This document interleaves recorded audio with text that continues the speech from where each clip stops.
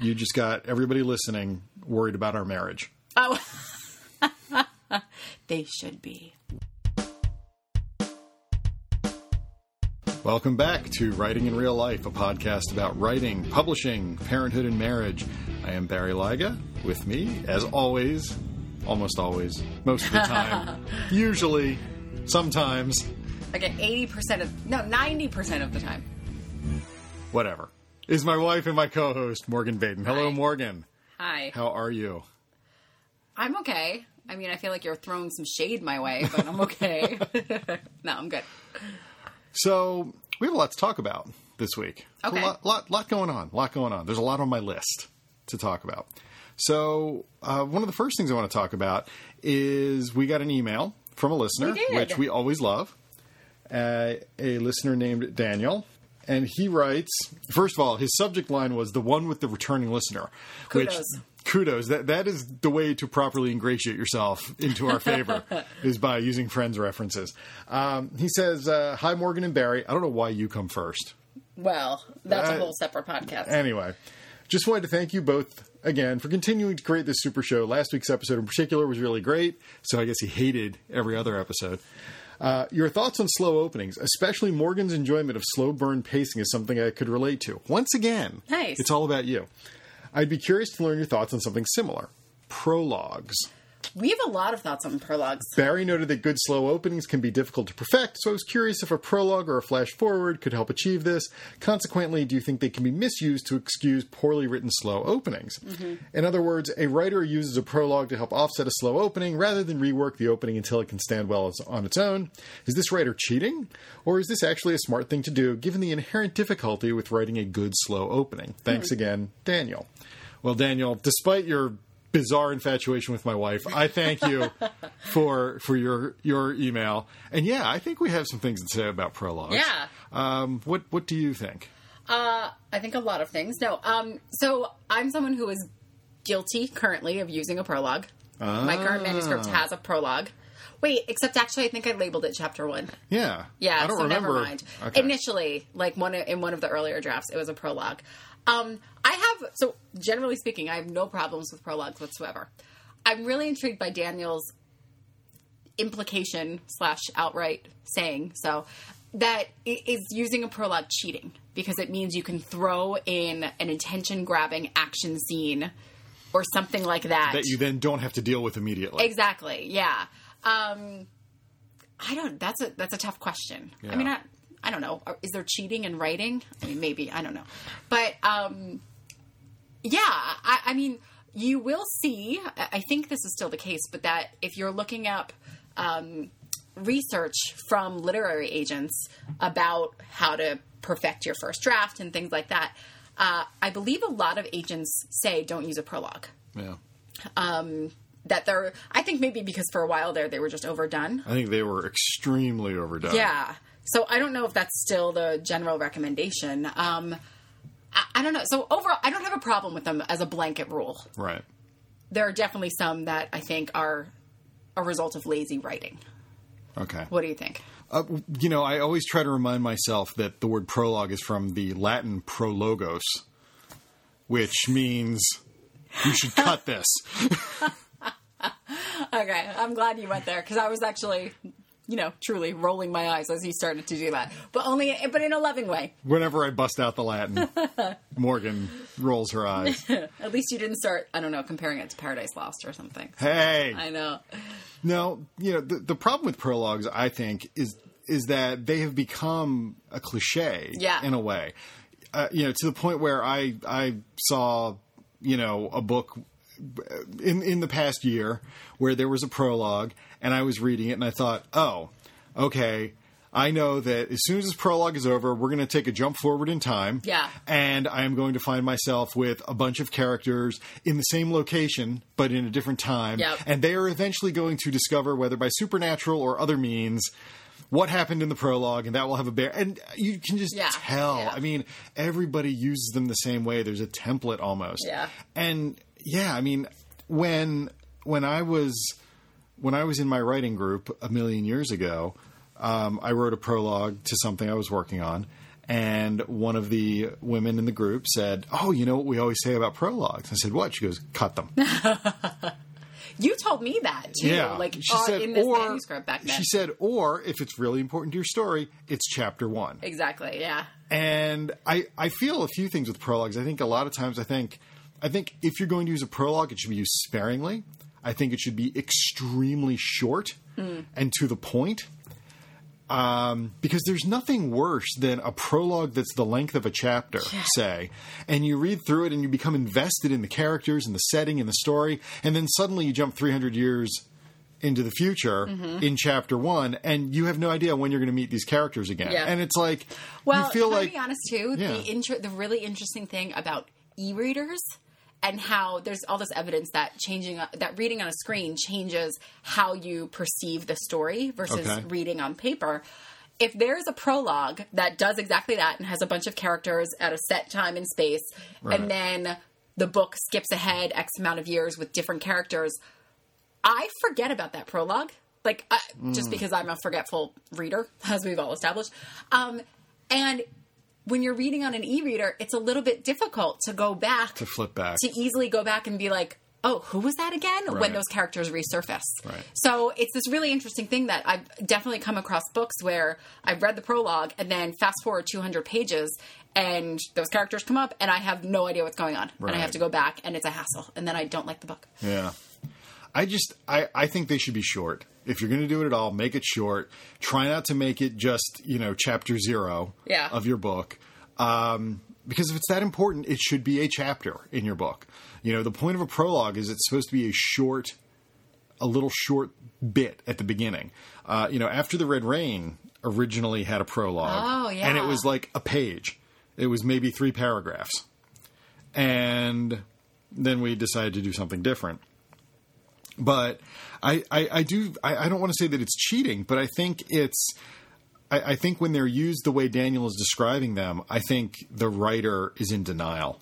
I think the writer is thinking, oh, this fixes my problem. And it doesn't. It just highlights it, right? Well, it highlights it, and all it does is delay your problem by however many pages long your prologue is. Yeah. If you can't pull off a slow burn correctly or well or effectively, then all you're doing is delaying the amount of time until your reader gets fed up with you. And the reader reads this slam bang prologue and then starts this slow burn first chapter and they go, wait, what the hell just happened? I was reading this exciting story and now I'm reading this slow story. No.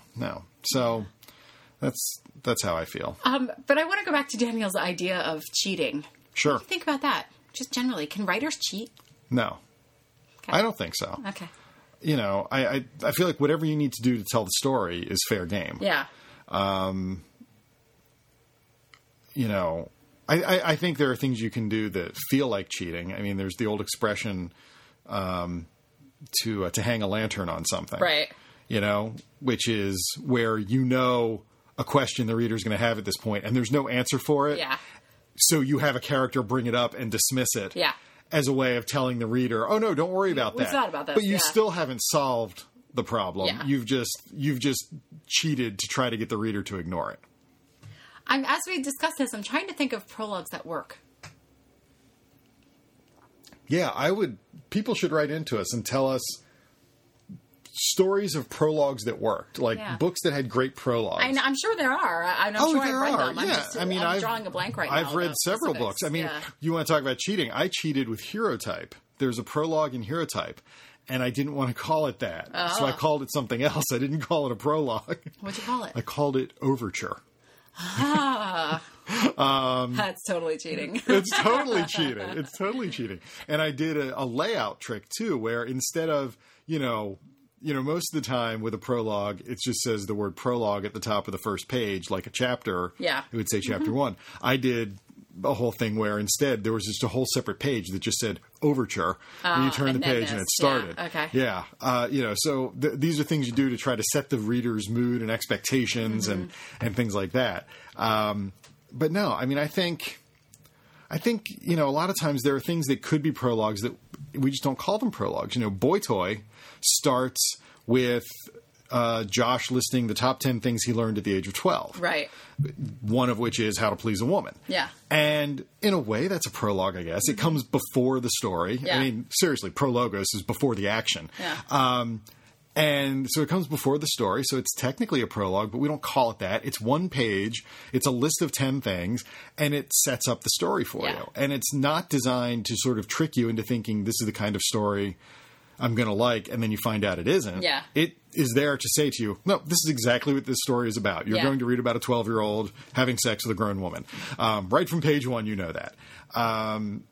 So, yeah, prologues can be good, and they can work, but I do feel like people are abusing them and using them in a very cliched way and using them to paper over bad writing or bad pacing or bad plotting or whatever. They think, oh, I can fix this. And they also, we sort of have this teaser mentality from TV shows where a show has a cold open and it's getting longer and longer. It used to be just a couple minutes and then they'd go to the credits. Yeah. Now it's like 10, 15 minutes before you go to the credits. And I think a lot of times that's what authors think they're doing, but they forget that you have those 10 or 15 minutes of teaser, then you have the credits, then you go right back to where you left off before the credits for the most part. Sometimes you don't, but for the most part you do. And what most authors are doing is, again, telling you a story that is tangentially related to the story you're about to read. Yeah. And it's annoying and frustrating. So that's how I feel. Good question, Daniel. Yeah, good question. And again, people, let us know. What do you think? What are some good prologues? What are books that did it right and did it well? We'd love to hear that. So I want to move on now to Parenthood for a moment. We both... What, the movie or the TV show? Or Definitely not the TV show. Yeah, I know. So we stumbled individually upon an article on Quartz. And I'll put a link to it in the show notes. And it is titled, Being a Good Parent Will Physiologically Destroy You. And that's just the kind of thing I love to read. And the gist of this article is that children with highly empathetic parents do really well. They are healthier, they have better immune systems, they're better adjusted emotionally. But the parents... Like, it's been proven through blood tests. Yeah. The parents are falling apart. There is cellular level inflammation that shouldn't be there, which leads to defects in the immune system, et cetera, et cetera. And so the parents, basically it seems to be saying the better a parent you are, the sicker you will get. The sicker you will get, and I will add, the better the chance you will die young. So what are we to make of this? How does this make us feel? Sick. No, listen, I hate when people talk about being sick. I've said this before. Only because, I know people who literally, post to Facebook every time they throw up. That's gross. I don't care. With pictures on Instagram. But the truth is, I have been sick basically nonstop since having the baby. Since Thanksgiving. Yeah, since Thanksgiving this past year, I have been sick literally nonstop. Almost literally every day. But just generally speaking, I am someone who... all of a sudden does not have an immune system and is sick all the time. Right. And I'm not used to that. And it drives me crazy, but also I don't want to keep talking about it because it drives me crazy to have to talk about it because no one wants to hear about it. And I know that. So anyway, I feel like this solves all of my questions, which is I'm clearly just too great of a parent. There you go. I mean, that is the silver lining in the cloud of vomit, right? Yeah. Which is that, if this is happening to you, it means you're a damn good parent. No, but seriously, I am I think I'm an empathetic person anyway. And yes, having a baby just intensifies that empathy in my experience so many times over. And I don't know what the other answer is, to this question of why do I get sick all the time? So I read this article and I was like, okay, well... it makes me feel better at least because it's not in my head. I'm actually just truly getting sick all the time because I love my kid too much. Yeah, yeah. It's science. Science told me so. And the weird thing, and I should knock on wood as I say this, is that usually I get sick quite a bit. Yeah. And this whole time you've been sick, I haven't gotten sick at all, which is very strange. I mean, clearly you're a terrible parent. I must be a terrible parent. Science, again. Science. I can't deny it. I mean, it's right there, man, in black and white. I mean, there's charts and graphs and everything. On a serious note, though, I think this really illustrates the importance of self-care. Oh, God, yeah. Particularly for parents, because you are the first line of defense against your kid, and you have to, if you're not well, your baby's not well. I've always said, I remember the first time I got really sick, just with like a bad cold or something when she was brand new. And I was like, I said to you, you know, I can do this when I feel okay. Yeah. When I don't feel okay, I cannot do this. I can't be a parent. Like, I can't wake up with her all night and yada, yada. And you really have to take care of yourself. I remember the first time I was sick with her, and it was when you had gone back to work. And, and I just remember, you know, she was really little at the time. And I just remember being like, how am I going to do this? Yeah. Like, I feel like hell. How am I supposed to take care of her? Now, she was really little. She wasn't running around the house or anything like that. Her demands were few. So but they were loud. That was fortunate. And I remember, like, there was a day where we sat on the sofa and watched Law & Order episodes. I remember that, yeah. For like 3 hours, 4 hours straight. And I felt bad that she was watching Law & Order. But that was all I could do. And fortunately, she just wanted to sit near me. And so that was fine. Yeah. But yeah, it's tough. And I've sort of, you know, I realize I've developed sort of a philosophy of I want my life to be pleasant and fun and easy because that will make it better for my kid. Like if I'm enjoying my life and if I'm not tripping over things constantly, then it's easier for me to be a good parent to her. Yeah. And then she's happier. Yeah. Even if, you know, that means sometimes denying something to her in the short term. Do you know what I mean? Yeah. Yeah. If in the long term it will work out that indirectly she'll benefit from that. Kind of like the discipline conversation we've had, right? Right. Sure. Yeah. Yeah, definitely. But that article definitely put the fear of God into me. Well, it's really fascinating, like, to see that truly at a cellular level. To see somebody like do the increased research. Inflammation, that's insane. Yeah. We are strange, strange beings. We really are. God. All right. So there you go. Those of you listening, if you're sick all the time, you're good parents. If you're not sick. Congratulations. If you're not sick. What is the matter with you? Your kids are going to grow up to be serial killers. And you would know. And I would know. Exactly. Let's talk about another article. This is something that melds parenthood and writing. And this was something that you actually found and sent to me. It was on Fast Company. We'll put a link in the show notes. And it was the 5 Habits of Creative Working Parents. I found this interesting because it wasn't just about how do you have a job and be a parent. It was how do you have a creative job and be a parent. So I'm going to go ahead and I'm not going to read the whole article or anything, but I'm just going to give you the 5 bullet points, the 5 important things. Number 1 is they make time for the people who inspire them. Number 2 is they don't check email before bed. Number 3 is they stay open to new ideas no matter where they are. Number 4, they find a new outlet for creativity. And number 5, they blur the lines and enjoy the chaos. I thought these things were all pretty interesting. There was, you know, blurring the lines and enjoying the chaos. That's obviously, we've talked about that before. I think, you know, when we talked about the one article about every day is a disaster. Yeah. You know, and at some point you just have to throw your hands up in the air and go, this is how life is. This is how life is. This is life.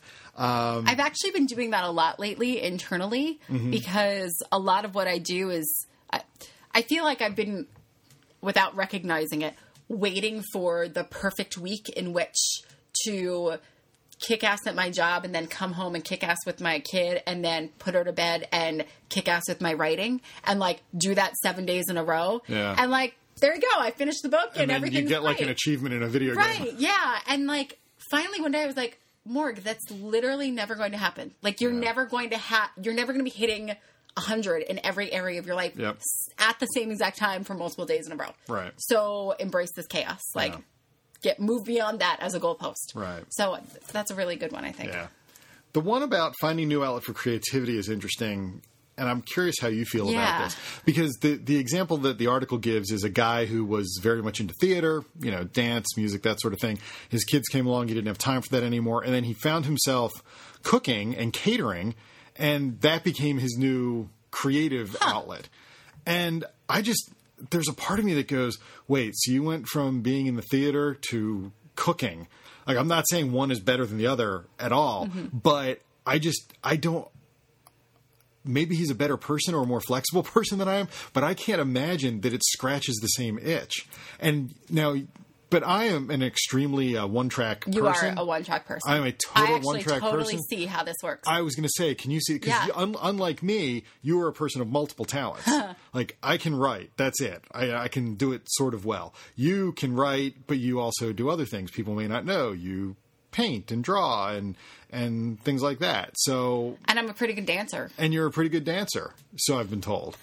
So you never take me out dancing. You wouldn't know. There's a reason. There's a reason. No, but truly, I understand this because I do think that for a lot of creative people, the creativity is varied, and that means that if I was focusing on being a clown at kids' birthday parties for a few years, and then my schedule got crazy and I didn't have time to be a clown anymore, but I realized that I could do stand-up comedy routines to my kids before bed, and that scratched the same itch. Like, you're transferring one set of creativity to another. I totally get that. And I think being a cook is an extremely creative profession. Oh, yeah, no, I wasn't denigrating. No, I know you're not, but I'm saying so, and I think that makes perfect sense to go from, and I'm struggling with how to say this, but nourishing people's souls to nourishing their stomachs. Well, I don't know. There's something about being in the theater is a presentation, and being a talented chef is also a sort of presentation, just using different materials. So I think that's really interesting. I just don't get it. Well, think about this though. Let's do it in your terms. You initially were not a young adult author. Yeah. You were trying to write adult crime fiction, thrillers, what? All of that things. Science fiction, whatever. Yeah. You easily transferred that specific creativity into YA. It's still writing. It's still right. No, but I'm just saying, like, there are subtle changes to what you've done too. You're transferring one to the other, and then to middle grade, and you've tried picture books, and then you've tried adult, and that, you know what I mean? So, like, you are transferring your creativity a bit. Obviously, it's not to the same extent. I get asked a lot when I do school visits, what would you be doing if you weren't a writer? And I have no idea. I'm just like, I don't know. This is the only thing I want to do. Like, I just don't know. You do know. No, You'd be an app developer.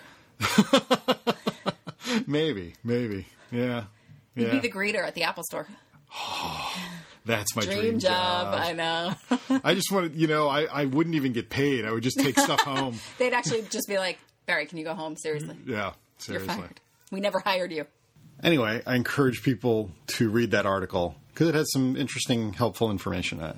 Yeah. Thank you for finding it and passing it You're along. Welcome. So let's talk quickly about a writing update. Sure. So we're both revising. We are. We're both in hell. It is not the Bait and Like a household is not a fun place. It's not to a fun right place now. to be right now. No, not at all. So how's it going? It's going well. Okay, I good. had a couple of days of feeling very stuck, and also feeling like I talked about this last week. I expected a certain amount of ripple effect into the rest of the manuscript when I moved to this event, and it seems, as I approach the end here, it seems like there's more than there was. But I got stuck, and what I ended up doing was printing out the first 110 pages. Okay. Which is the point I'd gotten up to up until now, and let it sit for a couple of days, and then reread it and did some very brief copy edits, very minor copy edits through it, but also realized what the problem was and what was sort of blocking me. So it's one of those things that I always forget works for me, which is if I've been staring at the screen too long, transfer it to paper. Yep. Like, print it out. You start to see it in a different way, and vice versa. If you're someone who likes to handwrite or whatever, and you get stuck, try typing it, and I don't know, seeing what happens. So anyway, I feel optimistic, and truly, if I stick to my guns this week, I will probably be done this week. Great. Yeah. Great. How about you? First of all, I'm a fan too of printing stuff out. I print out my manuscripts multiple times. I use both sides of paper, so I'm not hurting the environment. I'm hurting the environment half as much. No, I think that's great. I'm at a point where I have gone through the entire manuscript. I have taken copious notes, and I'm in this weird spot where I feel like I know what my editor is thinking or what she wants, but I don't know the most reasonable way to provide it. I feel like this book has an interesting structure. I've come to realize that I didn't really. I did some of it intentionally, but it's structured almost like a poem in a way, or like a song where there's like long stretches and then very short, choppy sections, and so it has its own rhythm. And in another sort of book, in another type of story, I'd go, oh, okay, I didn't do a good job explaining X, so I'll add a scene or I'll add a chapter explaining this, and I'm in a position where I feel like to insert these things would really mess with the rhythm of the story, the flow of the story. And so I'm trying to figure out how to do that without doing violence to this structure that I think works, that just sort of relentlessly pulls you through the story. So that's where I am right now. But I've got a lot of notes. There's a lot of red ink on the paper. And so, this week I will be actually sitting down and writing. Nice. New stuff. Nice, yeah. So that's where I am. So yes, we're both revising. We need to avoid this situation in the future. I know, seriously. Where we're both revising. We need to make sure one of us is drafting while the other is revising and vice versa, because this is not good. Not good at all. So let's talk quickly about recommended reading and or what are you reading now? We haven't done this in a while. We haven't. Because I wasn't reading anything because I was busy with my class. My class is over. So I have time. And go ahead. Yeah. What are you reading or what do you recommend? I'm in the middle of The Year of Yes by Shonda Rhimes. Which, so not a book I would normally read, but I saw a lot of smart people talking about how great it was. And I am, and maybe we'll talk about this next time, but I'm sort of actively seeking more joy in my life.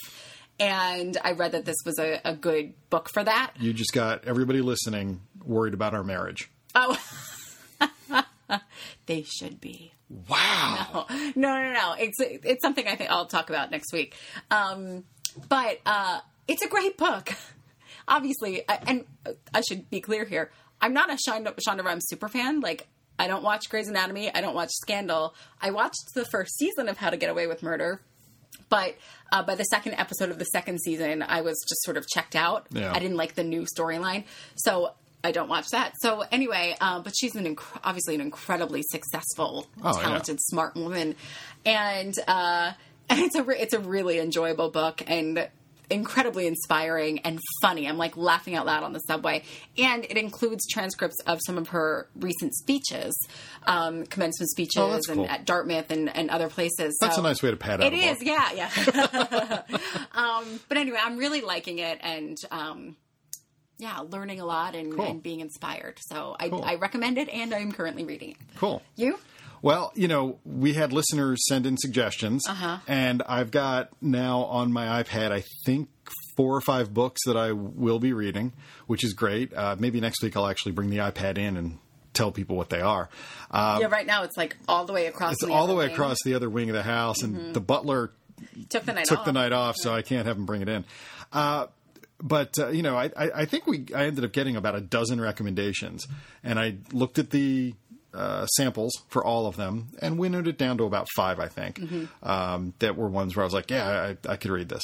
But the book I just finished reading is one that I stumbled upon a comment on a thread online where somebody said, in his memoir, so-and-so talks about this. And I was like, oh, I didn't know that guy wrote a memoir. And so I'm not a big memoir reader, but I read it. And it's The Garner Files. It's the memoirs of James Garner, who I've always been a fan of since I was a little kid. Which totally is a generational divide between us. Oh, I'm sure it is. Because I was literally like, that old actor? Right, when you said that. And I was like, why on earth would you read a memoir? Right. No disrespect intended. Yeah. He's a talented man. But. Yeah, no. But it was just one of those things where I was like, oh yeah, he'll tell anecdotes about the shows that I watched, and that'll be kind of cool. Like, I always like behind the scenes kind of stuff. And quite honestly, it also felt like it would be, we've talked about how I haven't been reading a lot because I've been so swamped and everything. And I thought, this will be an easy way. This will ease me in because there's no plot. Yeah. There's no characters. It's just anecdotes. It's just about this guy's life. So I read it, really enjoyed it. A lot of fun, a lot of interesting stuff in there. And yeah, so now I'll be moving on to something else. I don't know which one of the 5, actually. I'll probably sit down after we record and look at that and decide which one. So I'm laughing because I feel very ungenerous about this, but every time you would come across something interesting or funny or crazy in his memoir, you would read it aloud to me. Yeah. And the other day I was Not like, every time. No. Oh, yeah. Enough. No. And the other day I was like, I get that you're enjoying this book, but I literally could not care less about James Garner. Yeah. And his life story. It is just so, out of the list of 100 things I care about, it is number 200. Like, I just don't care. Right. So please stop reading these aloud to me, which feels like that makes me sound like a terrible person. But it was just very funny. So now I'm actually always going to chuckle when I hear of someone reading that book. Yeah. So, but I'm glad you enjoyed it. No, I did. I enjoyed it. I mean, except there was a long chapter about golf, which I just, your favorite, quite frankly, kind of skimmed that one. Yeah.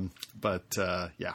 So no, I enjoyed it, and I'm looking forward to reading some of the fiction that is now on my list. So there you go. All right. Thank you, everybody, for listening. As always, please visit us at writinginreallife.com. Check out the show notes. Send us an email like Daniel did. Follow us on Twitter at WIRL Podcast. And rate us on iTunes. Subscribe to us and then give us 5 stars. Show us the star love. And we will talk to you again next week. Bye. Bye.